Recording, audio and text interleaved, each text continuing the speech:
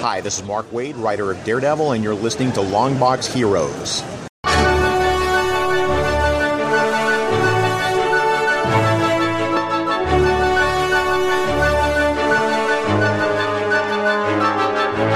Hello, everyone, and welcome to episode 525 of Longbox Heroes, the Lamborghini of comic book podcasts. Joe and Todd here. Todd, are you ready to talk about actual comic book news?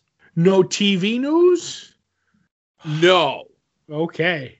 There was a movie story, but I took it out for time constraints. That's right, because we got a packed show. But That's yeah, right. it actually feels good to have comic book news about actual comic book stuff in the news this week. Yes, such as Marvel giving out free variant covers. There must be a catch. Yeah. What is going to happen to that 5G that we've talked about for the last year? Right. And my feelings and thoughts there. Cancellations, of course, one of my favorite things.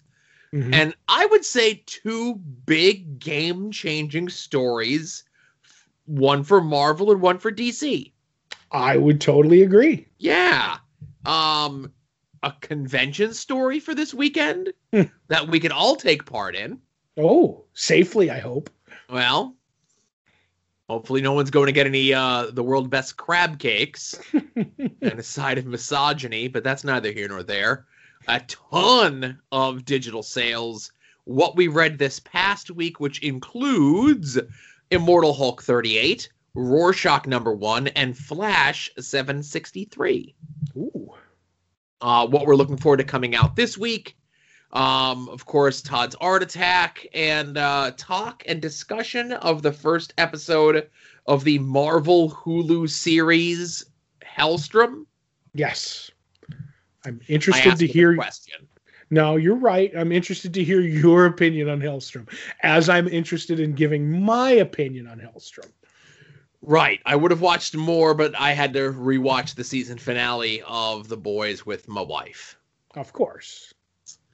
So let's get into, we'll kind of start with the lower end things. I saw people from our local retailer and people who visit our local retailer lamenting that the recent Amazing Spider-Man 850, which is, I think, the third issue in a row to have multiple variant covers, the blank sketch variant covers, right, were done on like a type of cardstock that you can't do sketches on.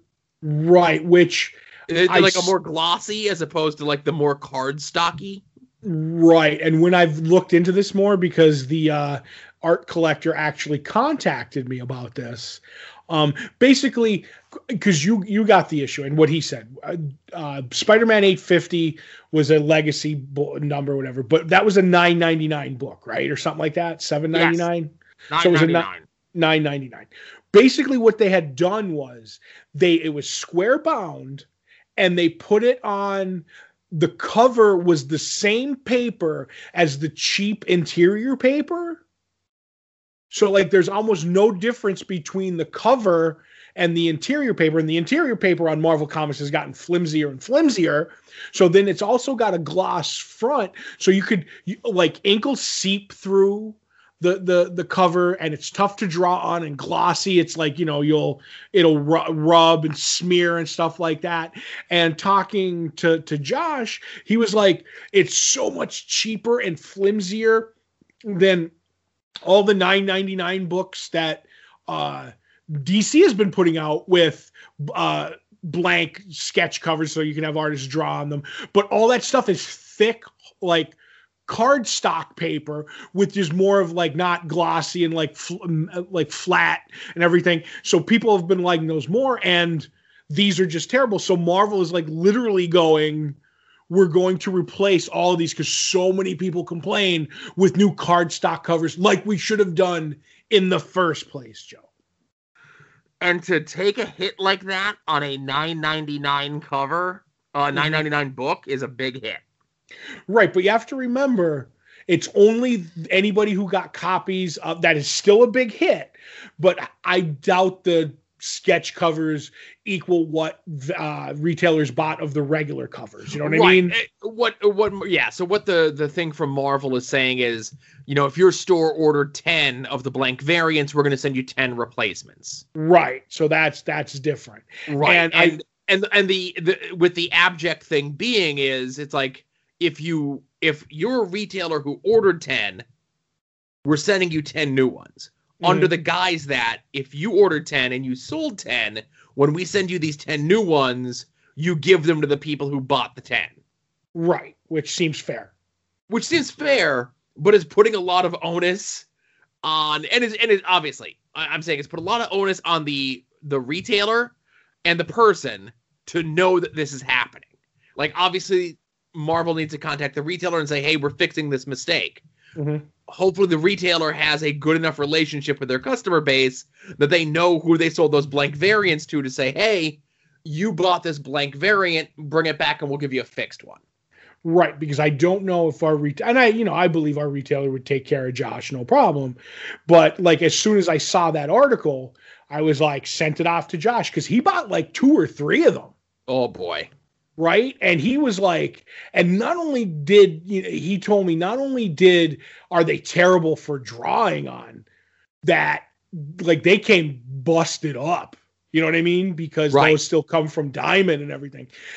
And I was like, oh, and like, I was like, okay. So I was like, I sent it off and he's like, he's like, email to our retailer immediately. He's like, cause I want to find out if he's getting them, like what you have to, like, cause who knows, maybe, like he was like, maybe you have to ask for them or whatever. You know what I mean? And he's like, I'm like, go to it. Mm-hmm. And I was just like, good for you. Get them back, because, that's a lot of, that's $30, to put out for 3 comics so he can get sketch, covers on them, people to draw on them. Personally, do it whatever you want with your money. I'm for my collection myself, anti sketch cover comics. Like, yeah. I would never get one unless it was somebody that it was in my top 10 dream list artists needed to have, and that was the only way I could ever get it. Otherwise, give it to me on artboard or put it in my sketchbook. I do not want it on a sketch cover. I think I may have got a couple of the Rebirth ones. Mm-hmm. Only because, 1, they were like the same price, and 2, I had intentions of going to conventions to get things done, and then I stopped going to conventions. Yes, and I even remember when we went to one of our earliest conventions together, and it was down out in Baltimore. You took some variant covers, and I remember the artist who said, like, I don't draw on those; those are crap. Oh. And you're like, oh, okay. And I think you may have gotten something different, but it was just like, yeah, a lot of the artists don't like them. And I've seen some really stupid stuff with sketch covers. Like, and obviously you could do whatever you want, but like, you're like, okay, I'm getting somebody, hopefully at least they've done the character in the book. It's like, all right, you're going to get Finch. All right. He drew Batman. I get a Batman issue that he drew, or at least he drew along the lines, because anybody can do a cover different from the interior. I'm like, okay, but what really drives my OCD crazy, that the little bit that I have, is when I see people who want them, and because I actually saw, and it makes no sense, an X-Men variant cover, like blank variant, with a Jonah Hex on it, because I was looking for Jonah Hex original art. And I'm like, how does this happen? And who buys this? And who wants a Jonah Hex on an X-Men? But because they're locked in on, I prefer variant blank covers over artboard, and this is the only one I have, and I want a Jonah Hex by this character, I guess. And I've seen other ones, like a Batman on a Spider-Man cover, and I'm like, man, that just don't work for me. That's too much. I'm with you. You make a great point.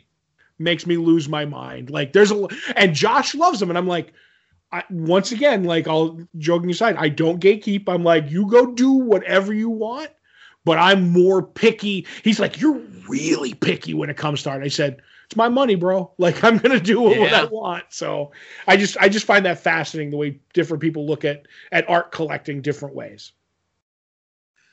So another way that I guess DC is looking at what they had originally commissioned, the 5G stuff.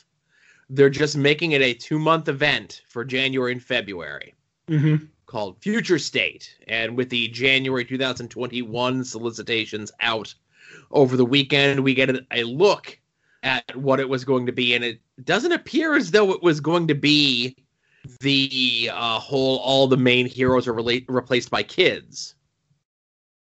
Right. But what it does appear to be is a lot of books I won't be getting from DC for February and January. I totally agree. This looks like a lot like this is Future State. Do you remember Future's End they did for 2 months? I didn't enjoy that. Like Convergence was Convergence was another one. And there was another one in there with 2 months where they did. There was 3 altogether, and I forget what the third one was. And I'm like, all this does is give me a license to spend a lot less money on DC books, because obviously, like, Rorschach will still be coming out that month, and there's some other stuff like in the solicits that I saw that'll still be out. But right. I'm like, I'm not buying any. And some of the covers were atrocious, Joe. Like, I hate to like be negative, but like that one Superboy cover of Superman, I'm like, is he Plastic Man the way his arms are bending?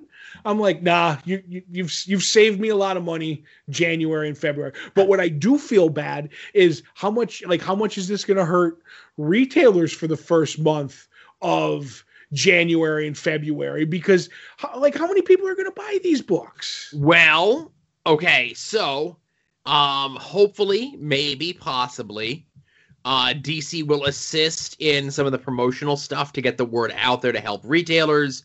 I know DC is making them all fully returnable. Right. Which will help. But, right. There's ways. I don't know what they are. Marketing's not my forte. Unless you're, pushing the digital sales when you're in charge of that. But right, we'll get to that later. Right. I'm just looking at that and go, all right, these books are going to sell X% of what the regular DC books were. Granted, they're returnable, so you're going to, you get your money back on whatever you don't sell. But if you're only selling, and I totally believe this in my heart, that it's not going to sell the way the regular books do, then they're still going to lose money. Do you know what I mean? Like, if you just put out Batman books that month and Superman books, you probably get more people. That being said, maybe there's 2 or 3 in all of this. Like, just because I'm kind of like a Flash completist, there'll be 2 Flash books or whatever. I'll grab them to put in my collection. But like, they have me on the fence of that Swamp Thing book. I'm like, I buy a lot of Swamp Thing stuff. I don't want to buy that. I don't know. So I got 2 that I'm getting. Right. One is Legion, because it's written by Bendis. So as far as I'm concerned, it's just part of his normal run. Mm-hmm. And the Superman versus Imperious Lex, right, written by Mark Russell with art by Stephen Pugh. Right. I'll probably get that one too. 100%. Absolutely. Right. That's a no-brainer. Mark Russell writing Superman? Mm-hmm. Okay. But will it be Clark Kent Superman, Joe? You know what? I'm okay. Right. Now, I have a question for you on all this. Do you think this was supposed to be longer than a 2-month event? Okay. So, yes, maybe. Because there's a couple things, like your stuff that ships twice a month, or like 4-issue miniseries as it is. Mm-hmm. So those are filling up those books that ship two times a month anyway. Stuff like the Superman vs. Imperious Lex thing is a 3-issue miniseries. Mm-hmm. So I'm definitely thinking that there's stuff that was solicited to be longer, and by the time the power shift changed at DC, they're like, what's everyone got done? What could we salvage from this? Like, these are things that may have been solicited as, like, it's a 2 to 3 to 4 issue miniseries to lead to a regular ongoing. Mm-hmm. And with the power shift, it's like, okay, let's figure out what we got already done, and let's see if we can pay the people for this and actually use it.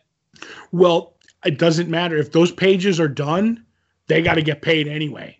Right, so that's the thing. If those pages are done, they got to get paid. But now that we've paid people for them, can we salvage this? Right, we have to do it. And instead of, and I think there was a lot of hastily, like, changing endings because it was supposed to be on like more of an ongoing thing. This was Dan Didio's like, we're going to try it again, with like doing some stuff. And this is the stuff to me that I'm like, yeah, if this was an ongoing idea, this is a terrible idea.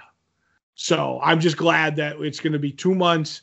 I'll save money on books for 2 months, and hopefully, Marvel and other stuff I'll be able to buy. We'll see. But yeah, more and more, there's nothing about this that I like other than 1 or 2 titles that slightly intrigue me. Now, I'll say this.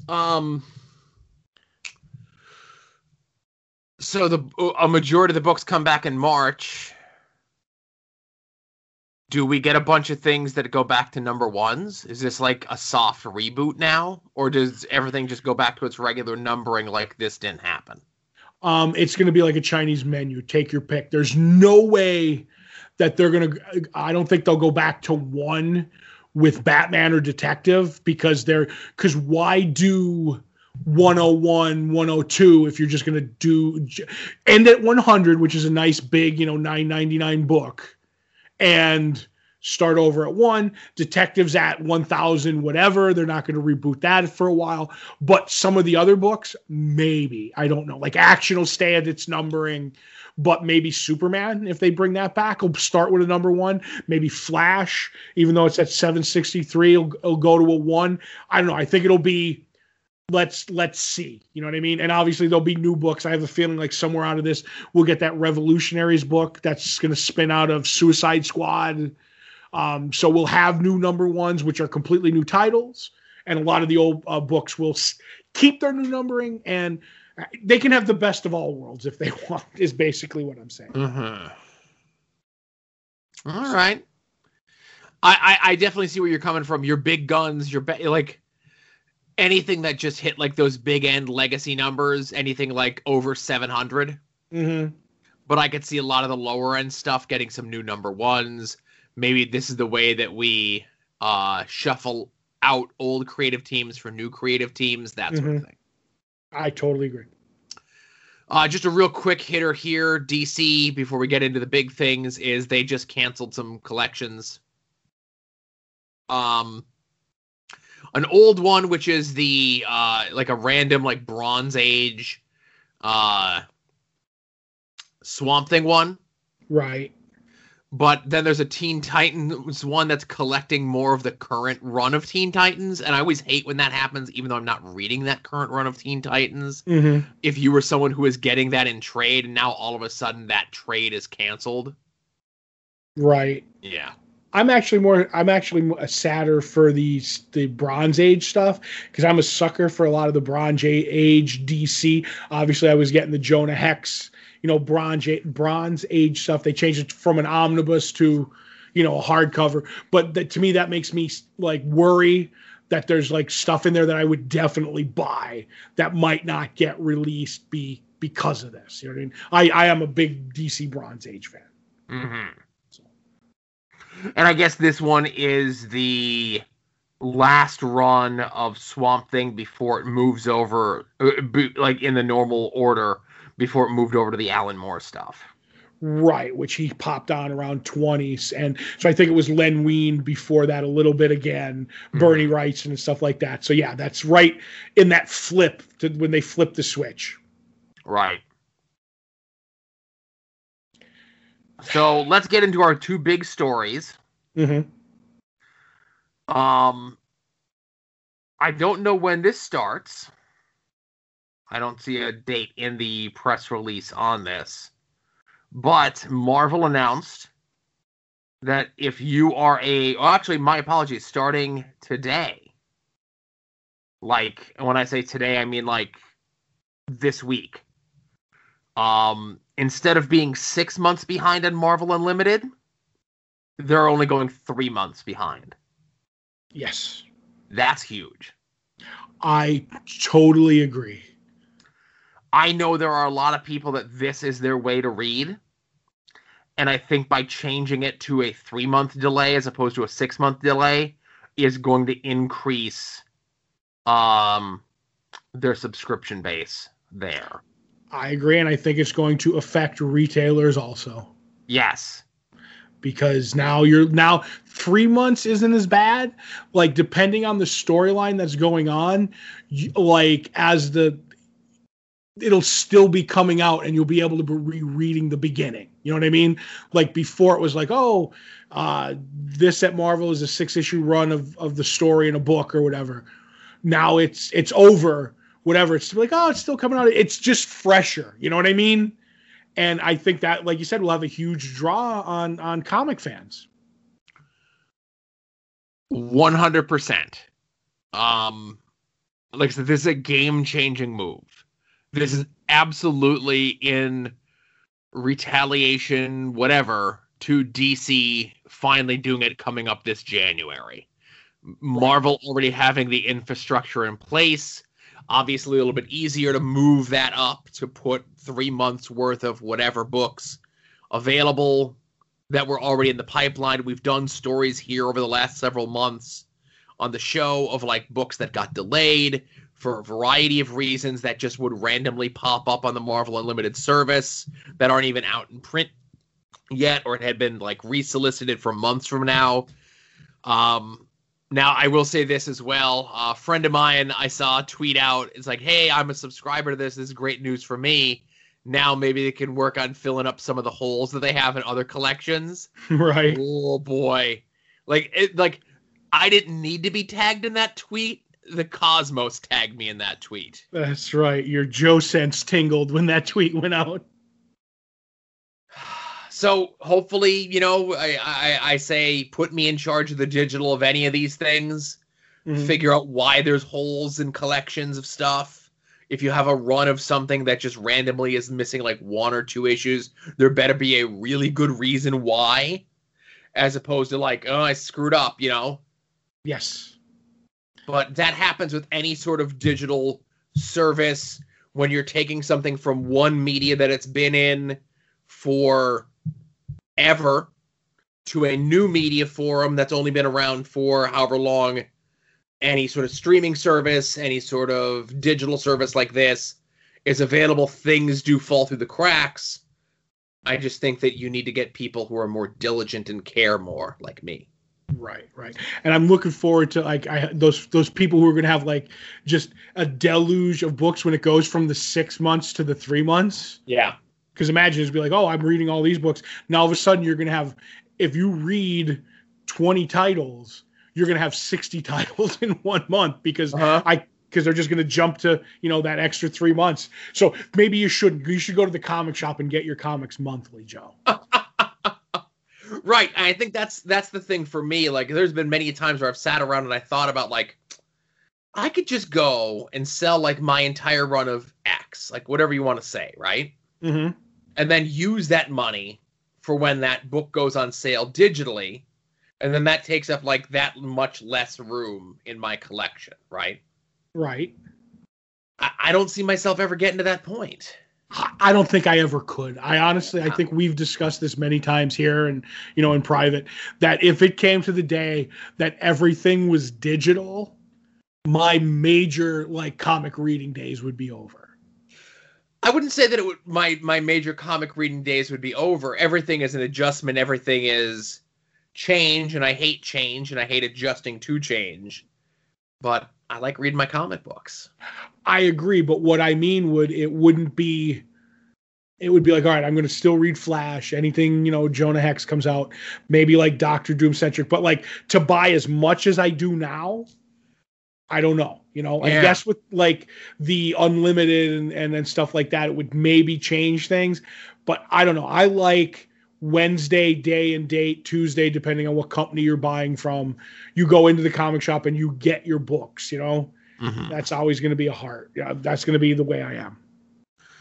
Right. So the other big game-changing news, I think, would be on the DC side, is when DC over the summer decided on a Friday afternoon that they were no longer going to be dealing with Diamond as their retailer, as they had done for the better part of the last 20 plus years. They announced that their distribution was going to be handled by 2 different companies.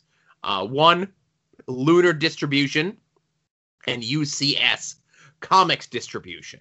Lunar was already set up through DCBS, Discount Comic Book Shop, an online like big boxy retailer out of the Midwest, Indiana to be specific, and UCS Distributors, which was the distribution arm of Midtown Comics that we discussed here, handled the mail order subscriptions for Marvel, actually, amongst other things.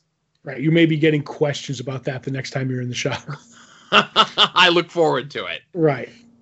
So it was announced this week that DC will no longer be using UCS Midtown Comics as a distributor. Right. And they'll solely be going with Lunar/DCBS as the distribution company, and the retailers, and this goes into effect as of January 1st, and wouldn't you know who won the pony, the January solicitations are going to be like ready to start in a week. Right. And then like that doesn't give retailers a lot of time to get on the ball to get ready. Like they just had a scramble right after the pandemic and they got to open again.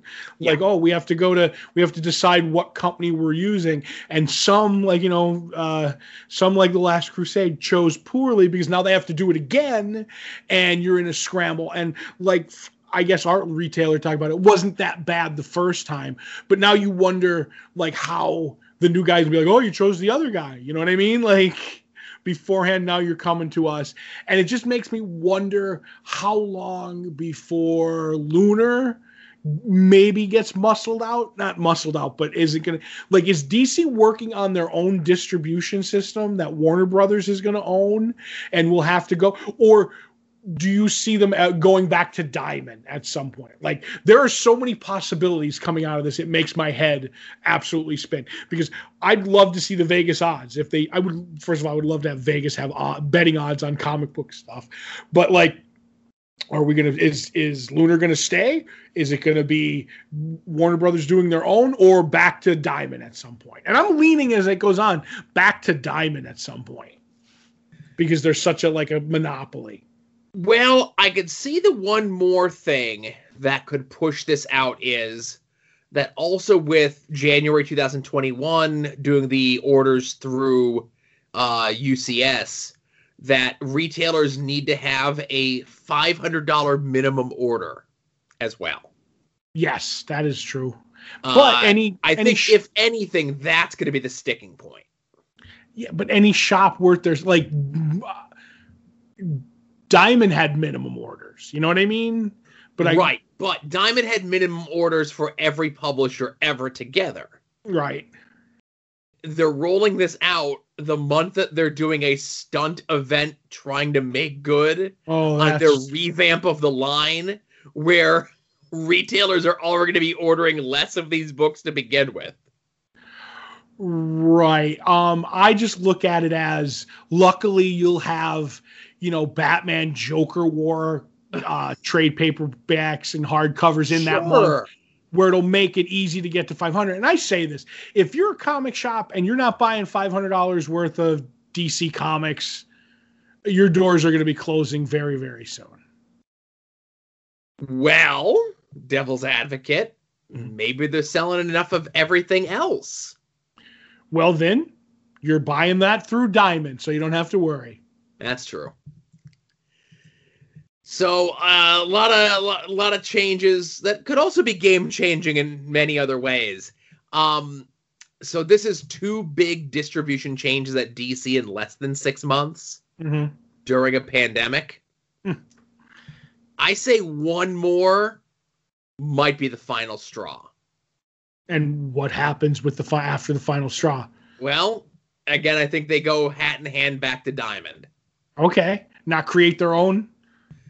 Well, I think the third one's going to be them trying to create their own. Oh, okay. I see what you're saying. Right. So, you know what I mean? Like,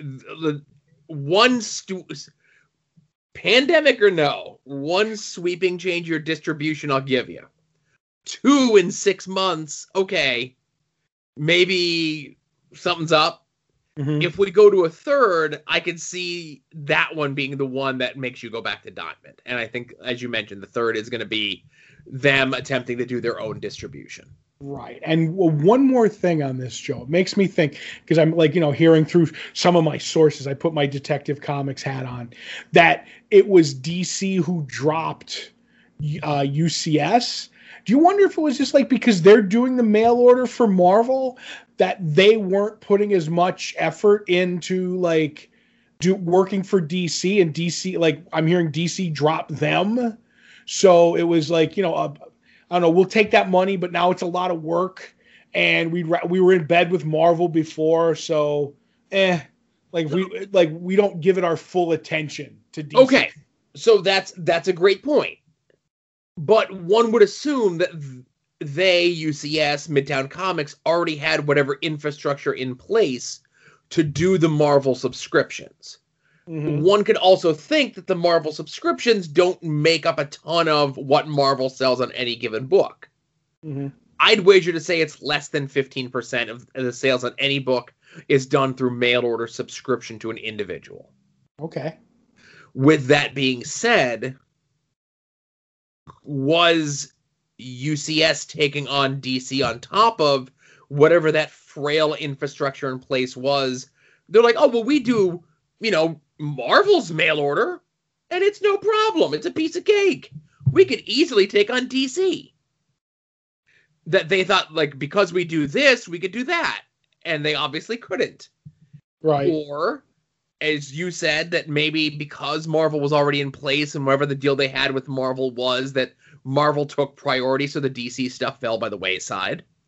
I'll conspiracy theory you and say maybe Marvel put the screws to them and said, hey, you have to make our things the priority, and by you doing this other company is a conflict of interest.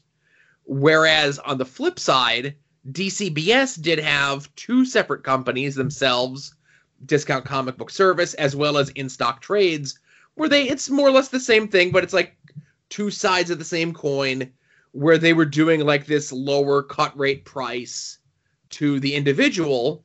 And maybe that was an easier switch to flip, to go from everything to the individual as opposed to everything to the individual plus some comic shops. Right. A lot of moving parts, Joe. Yeah. So it's going to be interesting to see what happens 6 months from now at DC. Right. I just want to read comics. I just want to read my comics, man. You don't need to get them out a day earlier to entice me. Just get them out. Right. So this weekend, if you are not doing anything, and I say you, the listener of this show, I know Todd would have been going to Baltimore Comic-Con this weekend. I totally would have been on the road to Baltimore. But we can all go to Baltimore Comic-Con this weekend, because this weekend, much like New York Comic-Con did, Baltimore is doing a Baltimore Comic-Con live experience, where they're going to be streaming a whole bunch of different events with a whole bunch of different creators. And it's the creators that talk and sing to, I would certainly say, us, and I would also like to think listeners of this show. Right. You've got a lot of new creators, but you've got a lot of, and I don't want to say old creators, but let's say classic creators. Right. You've got stuff with Brian Michael Bendis. You've got stuff with Walter Simonson, Louise Simonson, Tom King and Mitch Gerads are doing a bunch of stuff over the course of the weekend. They're doing the Ringo Awards as like a live award show over the whatever. They're doing a Donny Cates, Ryan Stegman King in Black panel. So I could definitely see a lot of stuff getting announced this weekend. But I will also say a good chunk of these panels are hosted by John Suntress of the Word Balloon comic book podcast. John is a lifelong comic book fan. John is hilarious. John is awesome. And I would almost recommend checking out any and all panel that he's doing. Right. I wonder if he could get a curmudgeon to smile, Joe. Maybe I'd like to meet the person who's setting up Keith Giffen's, aka Salty Keith's Zoom. Right. But that's the one I know that Todd had sent to me. that it's going to be J.M. DeMatteis, Kevin Maguire, and Keith Giffen doing a Justice League their era of Justice League panel, and it's only scheduled for an hour, but I could see them having a lot more fun with it. That one, and so obviously I'm a fan. Todd's a much bigger fan, but when I saw that John Suntress was the one that was hosting it, I'm like, ooh, John Suntress. And I saw that he was doing a bunch of the stuff. And I'm glad that John is getting a lot of this sort of work. John has been doing these sort of things kind of independently on his own. He just streams them on Facebook. I'm trying to think what the program or app that he uses. I think it's called like Streamable. Okay. Maybe. I'm not 100% sure. Give me 1 second here while we're talking. No, only because it's something that John is able to do where he does this streamable thing and it kind of streams live on Facebook, on Twitter, on YouTube, and like all these other platforms at the same time. Right. But like I said, you said I'm actually looking forward to that now that you told me that, like, somebody who actually, you know, is funny and knows what they're doing is gonna be like, you know, emceeing it or whatever you want to call it. I'm looking forward to it. It makes me look back to like our first ever road trip how many years ago to Baltimore, because they announced the Justice League International panel all the way back. I think Asa even went to that con. No, April was still pregnant with Asa, so that's how. That's long ago it was. If you remember, the Baltimore Comic-Con used to be like September-ish. Right. That's why I said kinda, sorta went to that con. Oh, okay. Kinda, sorta. Yeah. Right. And all I'll remember about that trip is I remember driving with you. One, that do I snore? And because I would get coat hangered by That's true. By your wife, and she would wake me up, you know, in the night to shake me so I would stop snoring, and then I would go back to sleep and start snoring. I also remember you asked me before it happened, you go, just so you know, are you okay with us stopping for, you know, bathroom breaks every once in a while? Like, I'm fine. So I remember that, and it was a fun trip. So I constantly remember going just for that and having a good time. So yeah, I was just trying to find where John's thing was. I wanted to make sure that I had the name of it correctly, but I don't, unfortunately. And it's bugging me. You know how I get.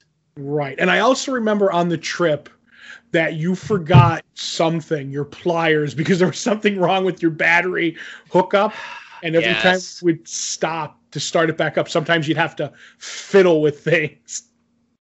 Am I remembering that correctly, Joe? You are, yes. Oh, fantastic. Good times, Joe. But like I said, so John, I see, is doing a bunch of stuff for a bunch of different conventions here over the next couple months. There's Baltimore's thing. Like I said, I'm trying to find whatever it is. But like I said, not only is John a good host for these sort of things, but he also has it set up that he knows how to, like, stream these sort of events. Right. Because he's been doing them with a variety of different creators over the last, like, 3 or 4 months. Right. But he's never encountered someone like Salty Keith, so I'm looking forward to it. I'm sure he's encountered Salty Keith, but not in this this facet of his life. Right. But like I said, we'll have the link to that so you can check that out, of course, in the show notes. Along with stuff for our friend Becky's Instagram, who does a bunch of original art for Comics on the Green, our local comic book shop, where Todd and I shop, and you should shop as well, whether you're looking for back orders or whether you're looking for a subscription service for the new books, because waiting 3 months digitally still isn't quick enough for you, and I don't blame you. But also soon-to-be-named network at soon-to-be-named-network.com, soon-to-be-named-network.tumblr.com. All the shows in our network, any of the people that are on those shows appear on other shows, and they let me know, they will all appear at soon-to-be-named-network.com. No podcatcher does for you what I do for you. Right. Because I care about you, the listener of the show, that much. Also in the show notes, of course, is digital books and sales. Tons of freebies available still. A ton of sales this week. Dynamite's sale on superhero-related stuff is still going on. Image's sale on Top Cow-related stuff is still going on. Marvel has not one, not two, but 3 different sales going on currently. Spider-Woman stuff, Excalibur stuff, Greg Pak Hulk stuff is all on sale. DC in a rare sale where Dark Knight Returns and Batman Year One are not included because they did not cross over with Bill Willingham's Fables. Okay. So obviously it can't be in there. Right. Terry Moore Abstract Studios, Rachel Rising is on sale. Image is having just a generic graphic novel sale. Hey, stuff like Saga is included in that. Stuff like Criminal is included in that. All of your favorites.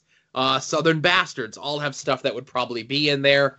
And now it's official at this point. IDW, Image, Valiant, and Dark Horse all have sales going on their horror-related stuff as we grow closer and closer to Halloween.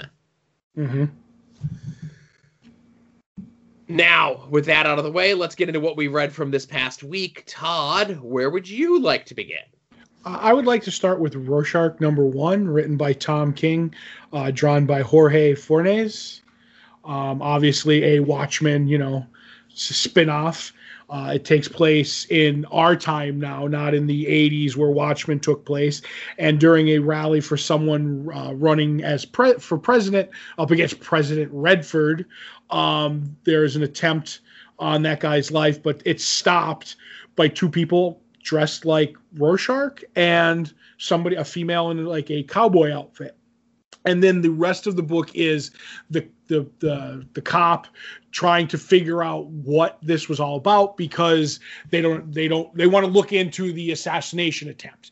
And mostly it's a murder mystery about the people who were doing the assassination attempt and more who is behind the Rorschach mask. And the one thing that intrigued me the most was that they mentioned stuff about the Rorschach mask, that it was popular because of what happened in Oklahoma. So that was the HBO Watchmen series. So this is spinning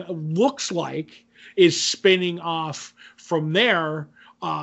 Again, like it's in all of it. The Watchmen comic happened and the TV show happened and now this. And who may not be behind the mask. It's all very interesting. Obviously, this is only the first issue, but it lays the groundwork. I hope it's not stretched out like we felt Doomsday Clock was. But would I say it's Watchmen? No, you know what I mean? But it was a very interesting first issue. And just on the fact that I loved that Watchmen TV show, this gets like a bunch of issues to make it all happen. So while I like this, didn't love it, and I think it's because I didn't watch the Watchmen HBO series. Right. Because we have everything now involved. Like the Watchmen 12-issue series from 1986 was all we had for the longest time. The miniseries is before Watchmen, I guess, kind of sort of happened. Nobody acknowledges them, but they're still part of the canon.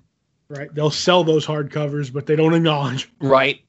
Doomsday Clock happened, and then the TV show happened. So now there's so much Watchmen-related stuff to pull from, where I think it's a detriment that makes every Watchmen thing that you do from here on out less special, so it has to be really, really good. And they're never going to do another cash grab after this again. So hopefully this will be really good. No, I get you. And I just wait for it because like everything else, like the Batman White Knight stuff, because that's sold, they're having spinoffs, creating their own universe for all that. I don't see the Watchmen stuff stopping because at this point, the rift between them and Alan Moore is, never going to be healed. So it's just like, let's just make money off this. So I really right. Alan Moore's going to be mad whether we're making money off it or not. So let's make money. Exactly. But I look at it slightly different in that you don't need the before Watchmen stuff. You don't need the Doomsday Clock stuff. You don't even need, like, I just mean, you don't need the Watchmen stuff from the HBO. It's just acknowledged. And I'm wondering if, even if I didn't tell you, you would have even noticed. You know what I mean? Right. So I look at it as it's just Watchmen, the TV show, and this, and that's less convoluted. It's not X-Men yet. You know what I mean? So no, and see, that's the thing. I think at least with X-Men, there's such a wide berth of stuff out there for you to pull stuff from. Mm-hmm. Whereas with Watchmen, it's getting bigger and bigger and bigger for you to pull from. Right. Where it just used to be these 12 issues for you to pull from. Right. And I am it. Oh, go ahead. No, that's it. I would say, and I am intrigued by the ending of who may be behind the mask of right. Rorschach. That, you know what I mean? Right. Obviously, don't want to spoil that. That was strong enough that that's what's bringing me back. Right. So, and it looked beautiful too. So. Oh yeah, the art was great. Fantastic. A+. Yep. So the book I was most looking forward to coming out this week, Immortal Hulk number 38, written by Al Ewing with art by Joe Bennett. The continuation of the leader's plot. Mm-hmm. A little bit more explanation of to how those green doors work. How stressful it can be to try to go through more than one door at any one given time. Mm-hmm. And the one person who can save us all is maybe the least likeliest Hulk of them all. Right. So I will say this. I do my list in a way that makes people's heads spin and made Todd say, like, no, I'll just go and risk getting sick than doing things the way that Joe does them. Right. So on Tuesday, after I send the email to Todd of our show notes, and then I eagerly await his email response so I could like finish the pull post, I go and I check what the variant covers and stuff are, right? So I can see like, oh, is there a Scotty Young cover? Because I like Scotty Young stuff. Is there this guy's cover? If there's two covers of something, let me look at the covers to see if there's one that I like more than the other. And then I saw for Hulk, because usually it's like the Alex Ross covers, which are like, whatever, right? Mm-hmm. And then they'll be like, oh, here's the one that ties into a video game, or here's the one where we're doing a Morbius variant cover for some reason, right? Right. But then this one had a spoiler cover. But it was done by Joe Bennett. I'm like, I want that spoiler cover. So I did my best not to look at the cover of my comic book while I was reading my comic book, if that makes any sense. Yep, you're like, retailer, could you put it in the bag backwards? Well, and that's the thing. Like, when you went to any of the sites last week, it was just like a black cover with the Hulk logo on it, you know? Right, but I mean, like, yeah, put it in a bag and board, not a backer, and make sure the back cover's showing. So when I slide it out, I can open it with my eyes closed. Right. So I'll we'll tiptoe around it. I think I did a good enough talk up on this. Mm-hmm. But I really like this issue. You know, it kind of finally started to explain whatever sort of ambiguity or whatever sort of weirdness there was to these green doors that have been here since like issue 1. Mm-hmm. And now we're kind of getting a better idea of how they all work from the leader, the smartest character, I guess, to be gamma irradiated. One would say maybe smarter than Banner. I don't know where Samuel Stearns falls on the list of the smartest people in the Marvel Universe. Yeah. Remember when they had the list? I missed the list. Right. But I like this. Like I said, I can't get too far into it, but I like the fact that our unlikely Hulk has been with Bruce since the very beginning. Right. I also love this issue. I think this is one of the more accessible, like not like heady issues of Immortal Hulk. It's like that we're getting down and dirty and we're learning stuff. The art is absolutely gorgeous when there's like a vivisection teleportation scene, and I was like, yep, this is why I love, when Joe's drawing the book, because it's fantastic. And on top of that, the part that I really love the most about it is how, like, the way Al Ewing wrote how the leader is trying to be his mind in several places at once, and how like things seeping in where he's in Rick Jones are seeping into him in where the green doors are, and he's talking to like Doc Samson. It's like, all right, everybody has to give me a minute because it's really tough to keep everything straight.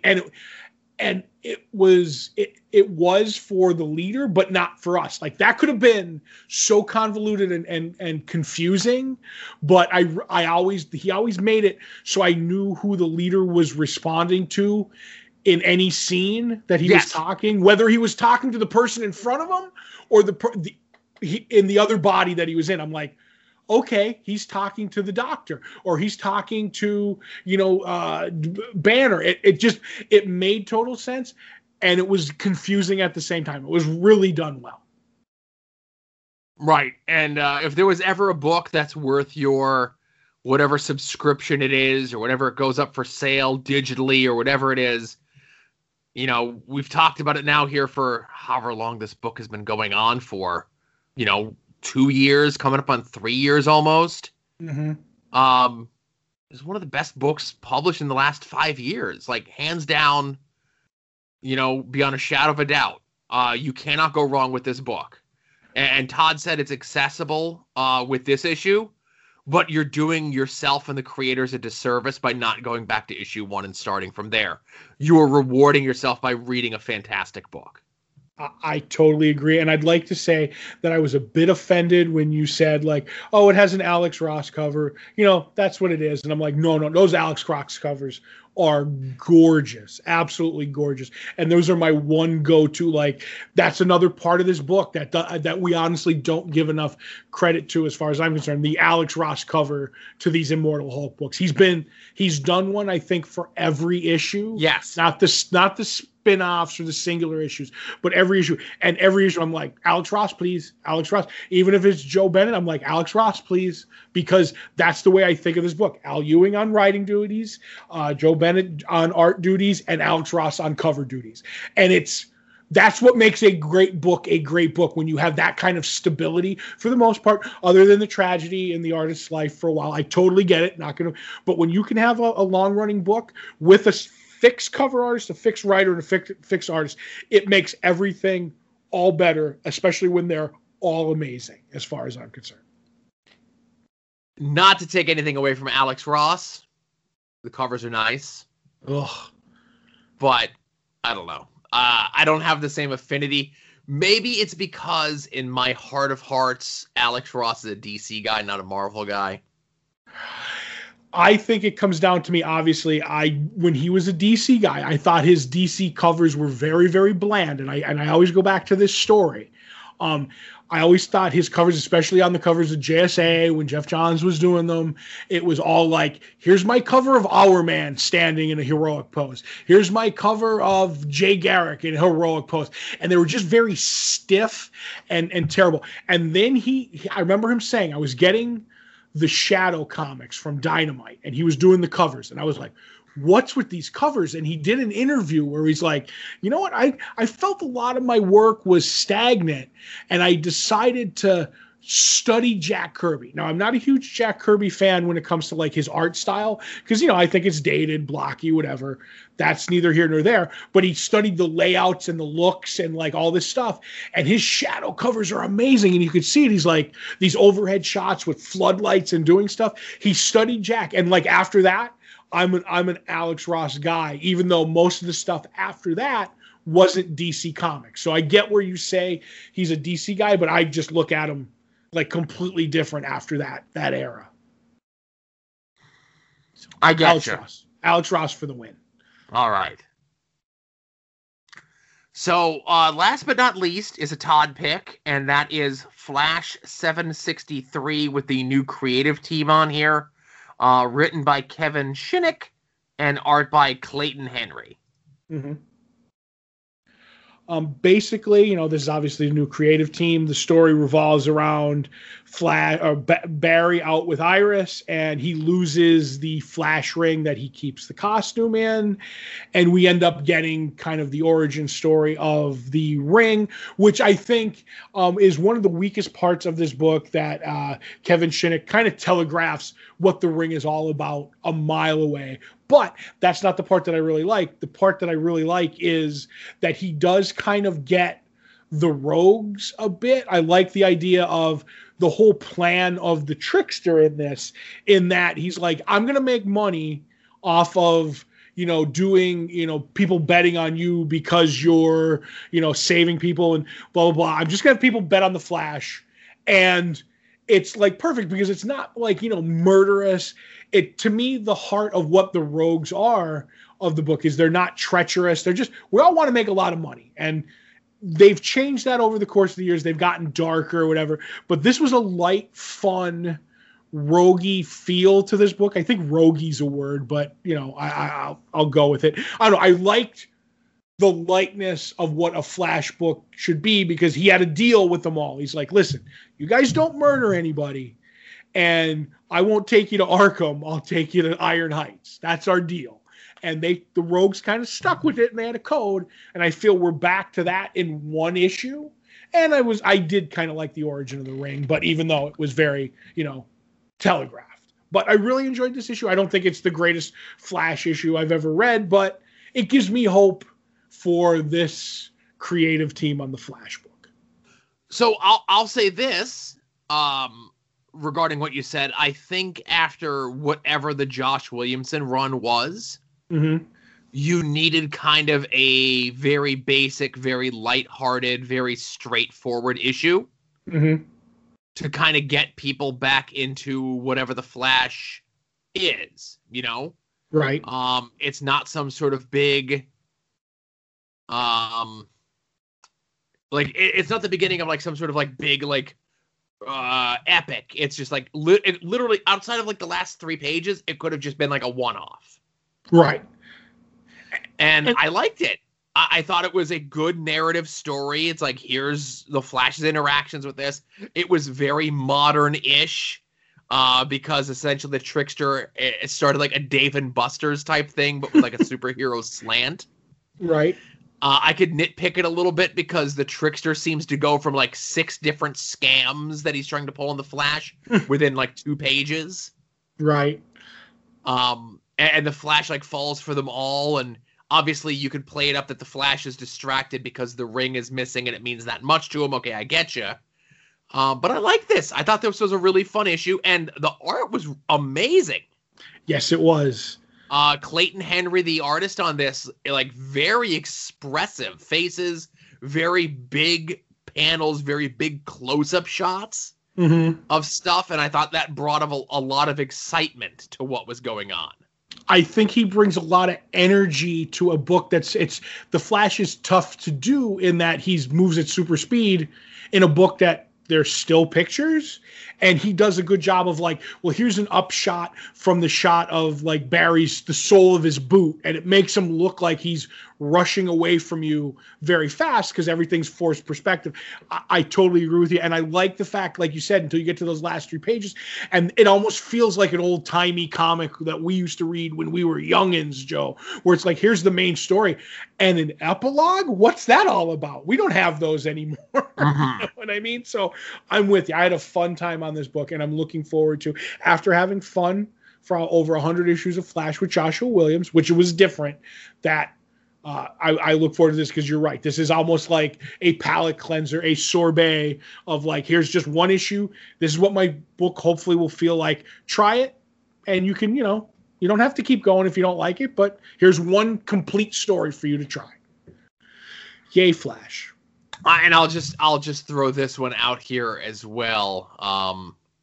Regarding this, I will reference maybe something that I write on the website twice a week. Mm-hmm.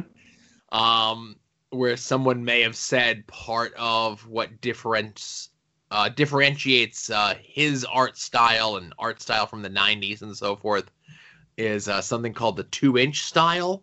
Mm-hmm. That no one will draw anything bigger than 2 inches, like a head will be no more than 2 inches, and an arm or a body or whatever it is.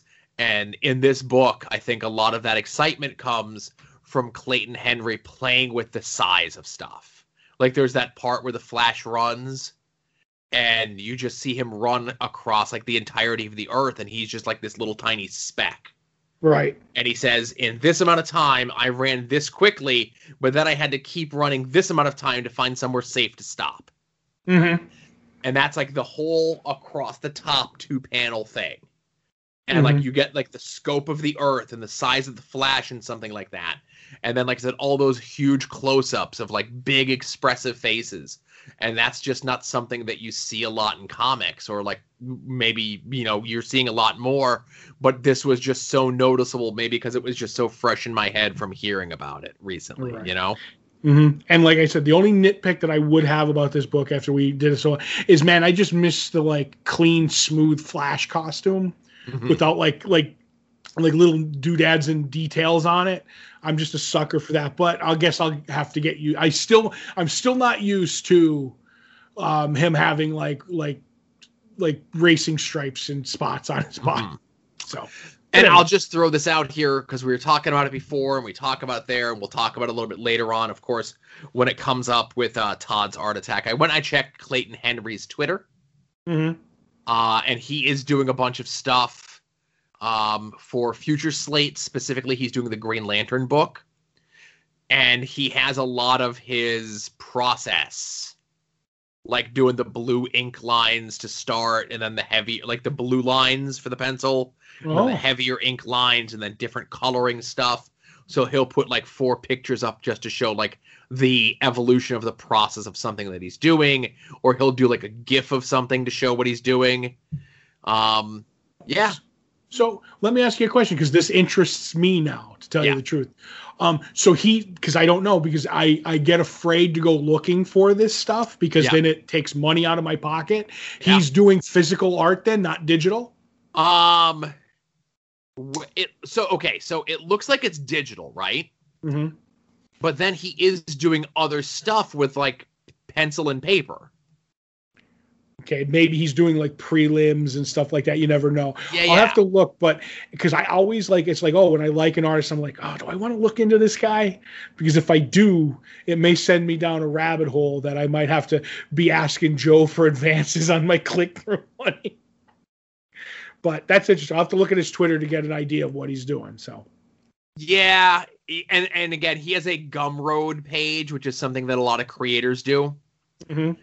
And he does have pages and original art, not a ton, but like when you see his Twitter and it's like, here's my process for Guy Gardner for the thing, and it's Guy Gardner wearing a Warriors t-shirt. And I'm just like, okay. Oh, God.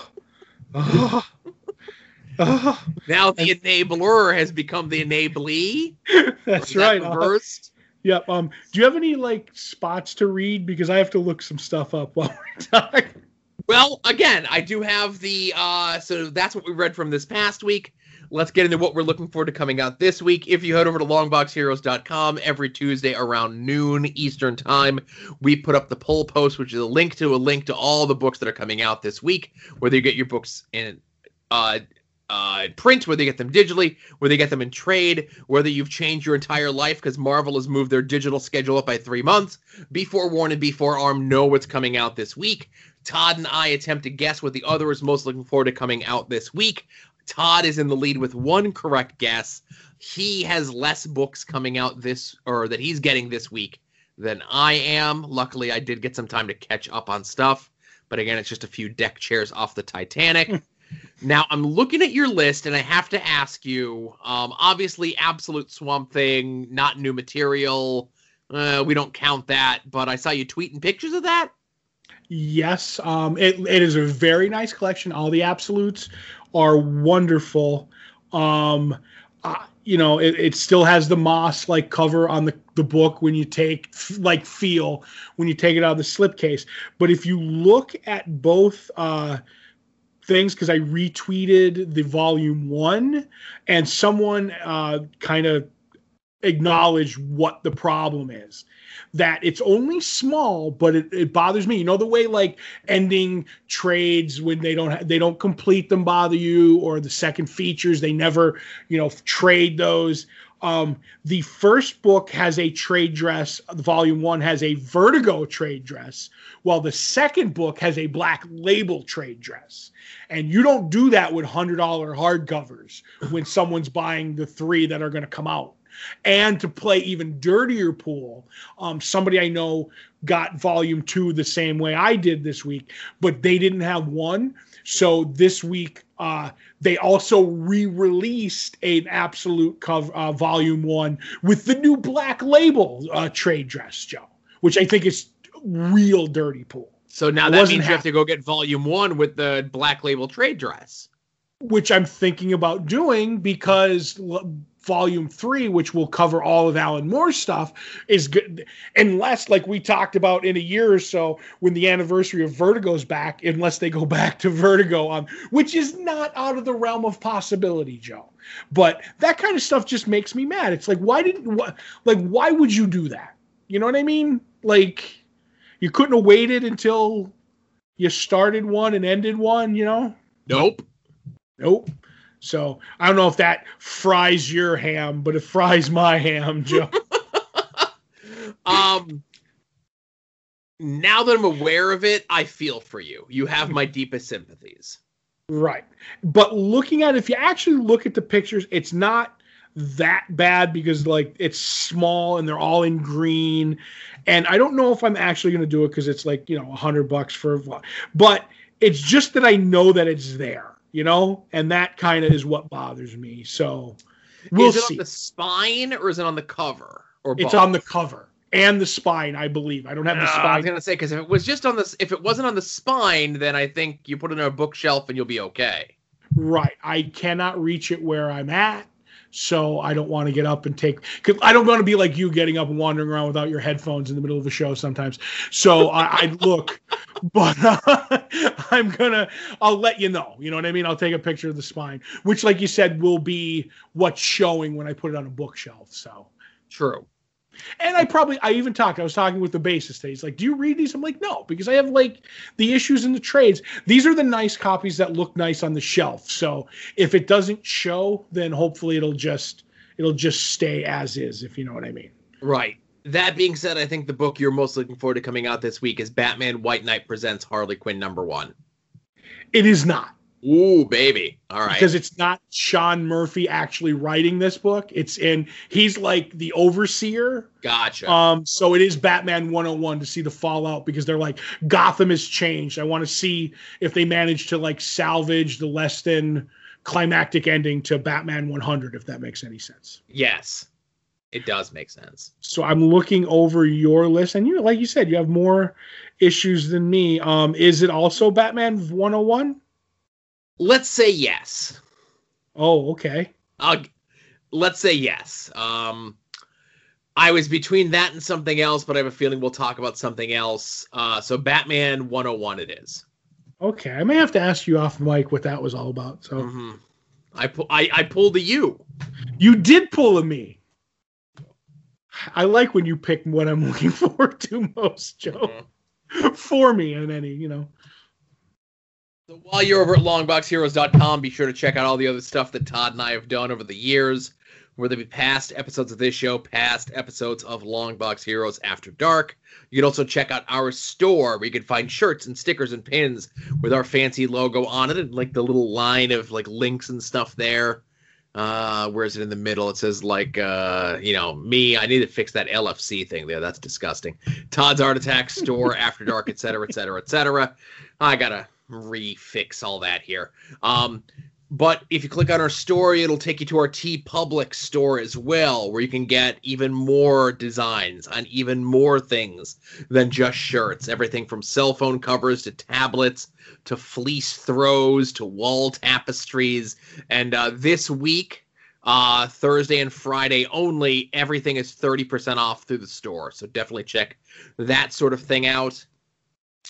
You can also sign up for our Patreon for as little as $1 a month.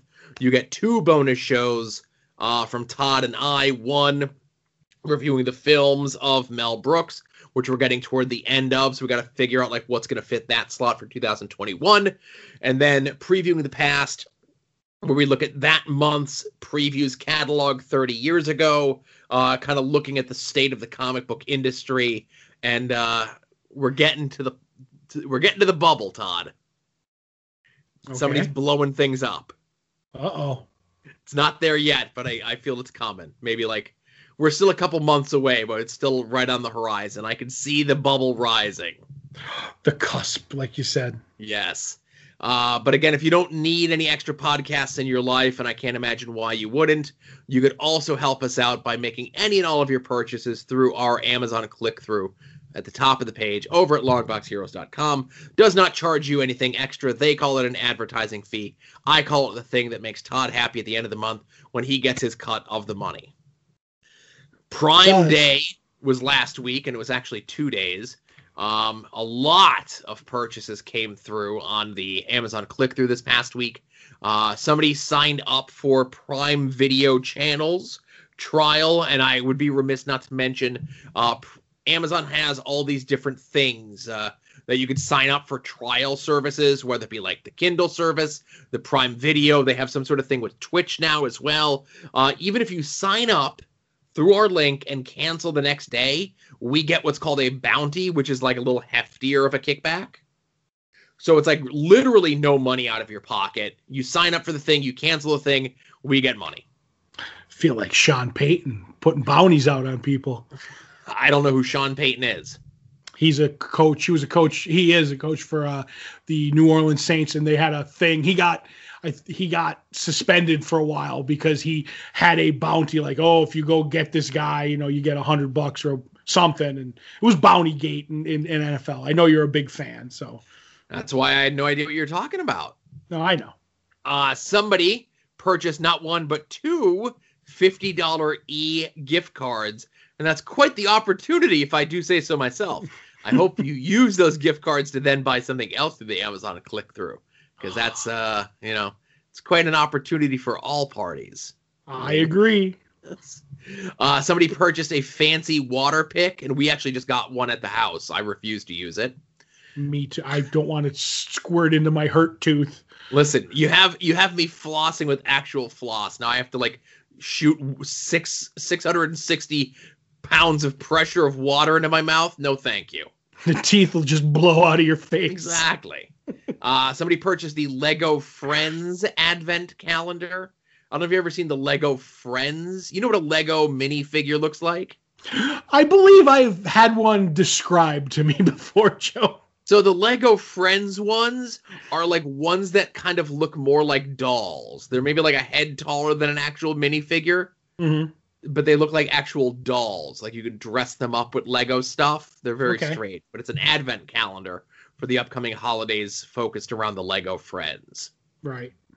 Somebody purchased a BCW magazine store folio storage box. I have one of those for like comics. A couple of those for I love those things. We ended up getting those. Remember when they sent us some stuff? Yes. I use that all the time to lend people stuff. I need to pick up more. I'm a big fan of the store folios. Yes. Somebody also purchased the Heir to the Jedi Star Wars Kindle edition, book or whatever. This one has a reasonable facsimile of Mark Hamill, Luke Skywalker on it. So it's, during the time of the good Star Wars stuff. It's not old, sad Luke? No. Somebody purchased the Minecraft Builders and Biomes board game.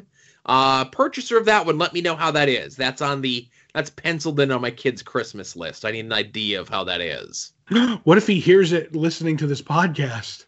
He won't. Nobody listens. Nobody in this house listens to this podcast. That's my right. wife attempted to do so once. That was her mistake. Exactly. Somebody purchased the Funko Pop Moments Star Wars of the Mandalorian and Child bobblehead like diorama thing. I don't know. It's very odd. I don't get it. He's probably going to win the science fair with those. Sure. Diorama Rama. That's right. Somebody also purchased the Crew Quest for Planet 9 card game. Somebody purchased a Disney Gargoyles officially licensed adult tank top. Somebody also purchased Star Wars Squadron game for their PC. Somebody also purchased a Kids Fire HD 8 tablet, which was the tablet that my kid had and really enjoyed it. Somebody also purchased an HP Pavilion 14-inch 2-in-1 laptop through the Amazon click-through. So like I said, a big week. Thank you to all the listeners who have purchased things this week, last week, or ever. That's right. Your feed my addiction. Thank you. That's right. Maybe if you purchase enough stuff, Todd will earmark the things that he you could choose Todd's art. Like if you purchase like a leather sectional or something. There you go. Did I ever tell you about that many moons ago? I may No. have, if I brought it up on this. So it's still prevalent today, but at the height of it, where there were people involved in the world of sports and or entertainment, God. they would have an Amazon list, an Amazon wish list. Right. And it'd be like, oh, hey, buy me this thing, and I'll maybe send you something nice as a thank you. Mm-hmm. You know, and sometimes there'd be people who focused a lot on, like, I like a lot of gum, or I like these, like, protein powder things. Or, like, hey, I'm going overseas. I need you to buy my entire luggage set for me, you know? Right. So as a rib, I did a Leonard F. Carson Amazon wish list. Right. And it was, I think the least expensive thing on there was $5,000. Right. It was like leather sectionals. It was like, you know, it was like replacement engine parts. It was like full standing arcade machines. It was just like the most nonsensical things that I could find.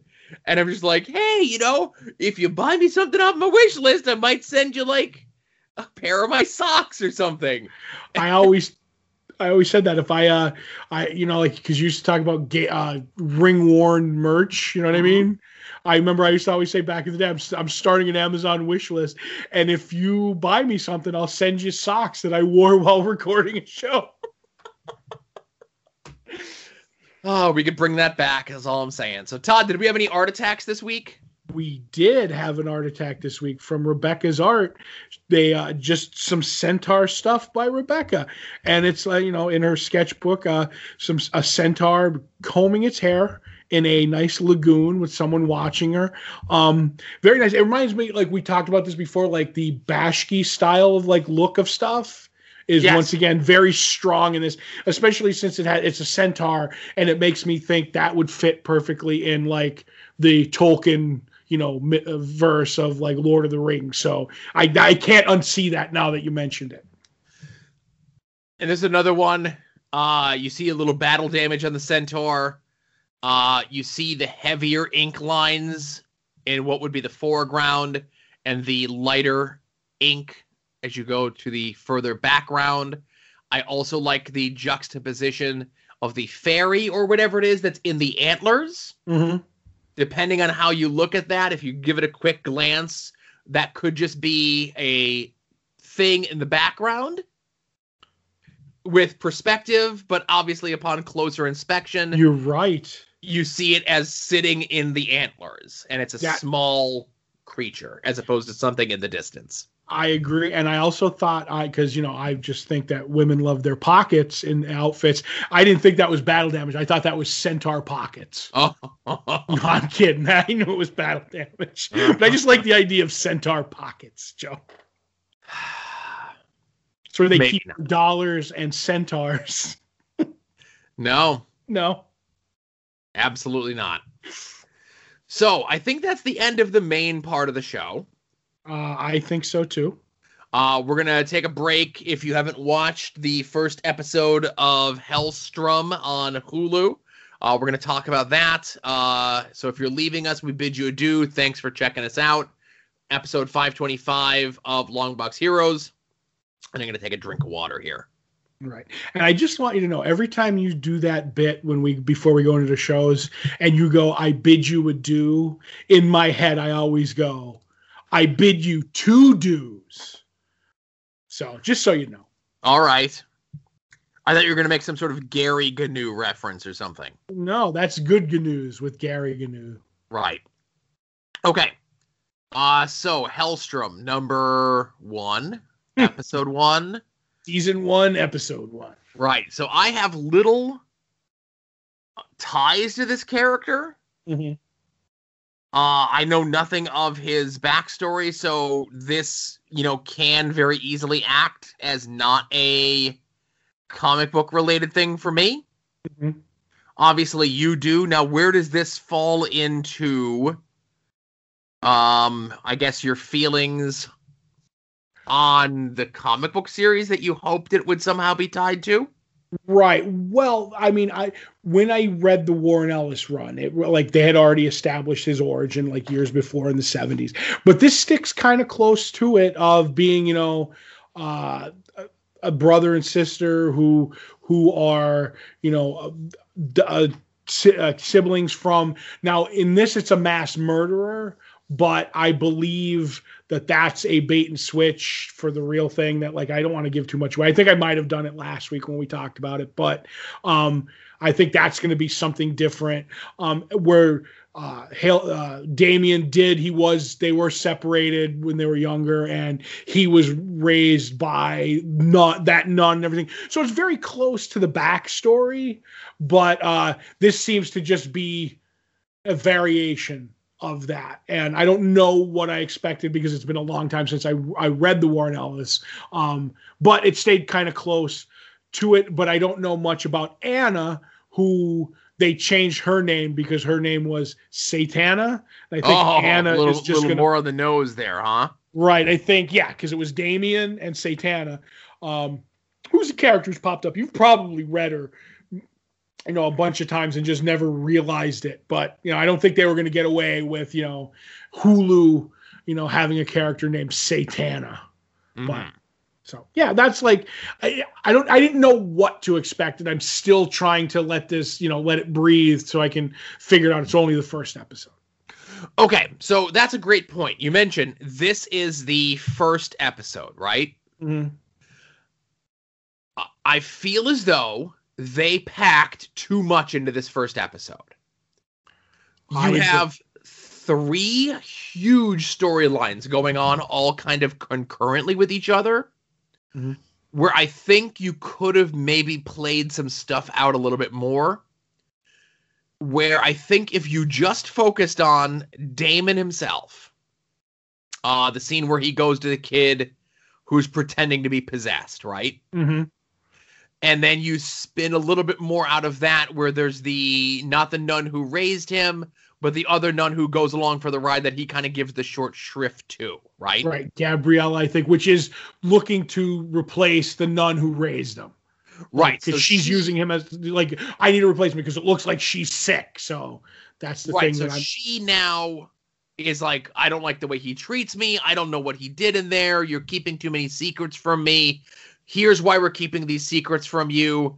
And then you get the nun who raised him where she coughs up that little bit of blood, right? Mm-hmm. I think that would have been enough for a first episode.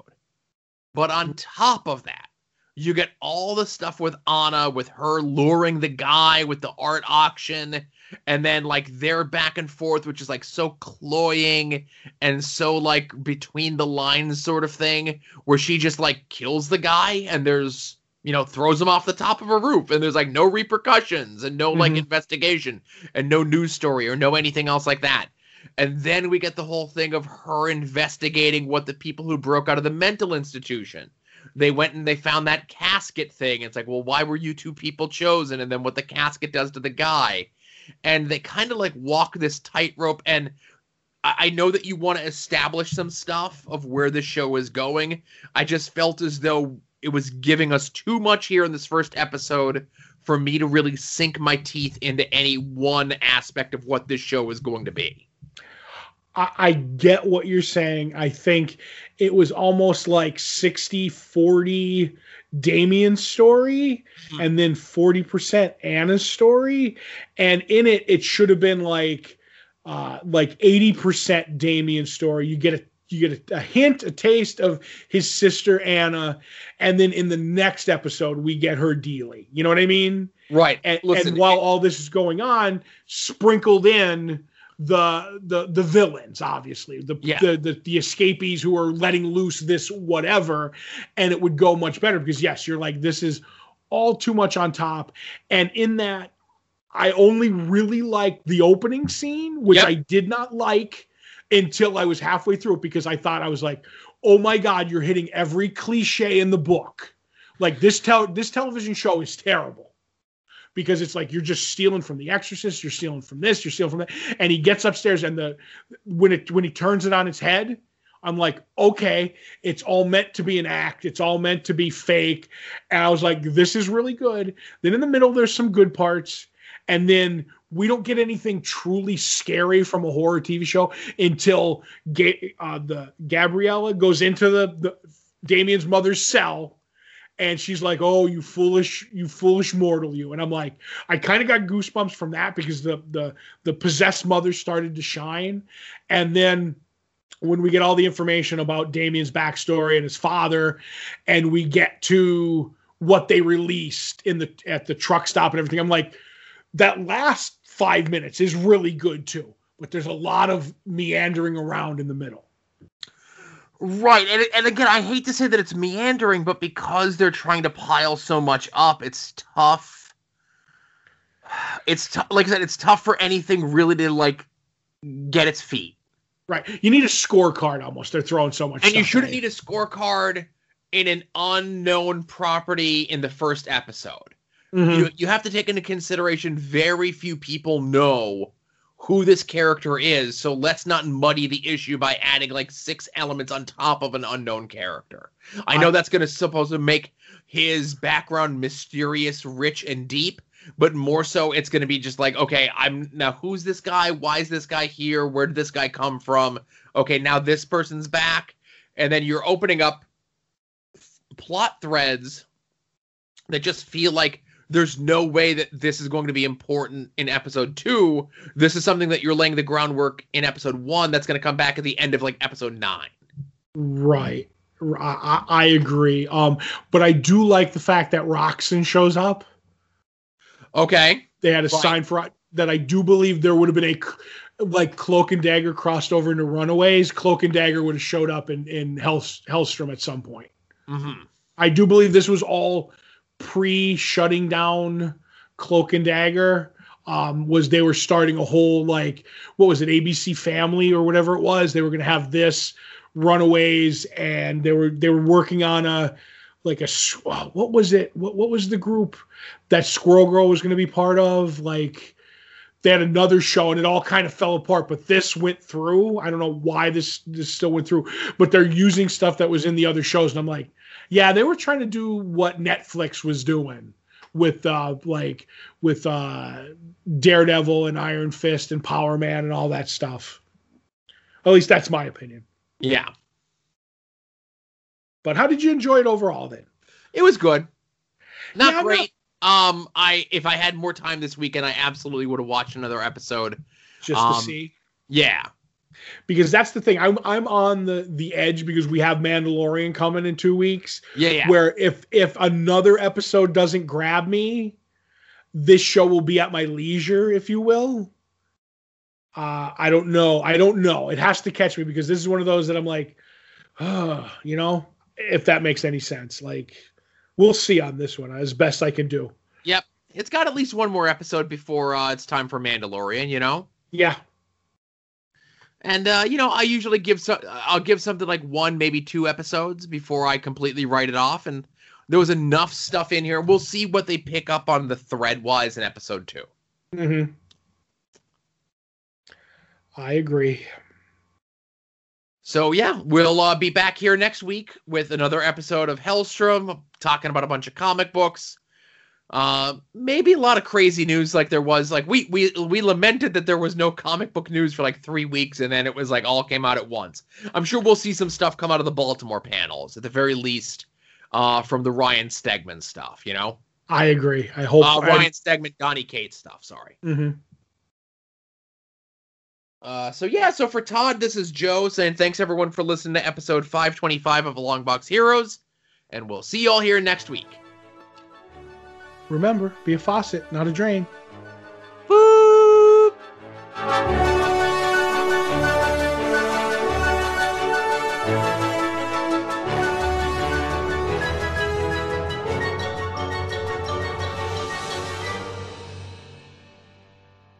You're listening to the soon-to-be-named network, the Lamborghini of Podcast Network.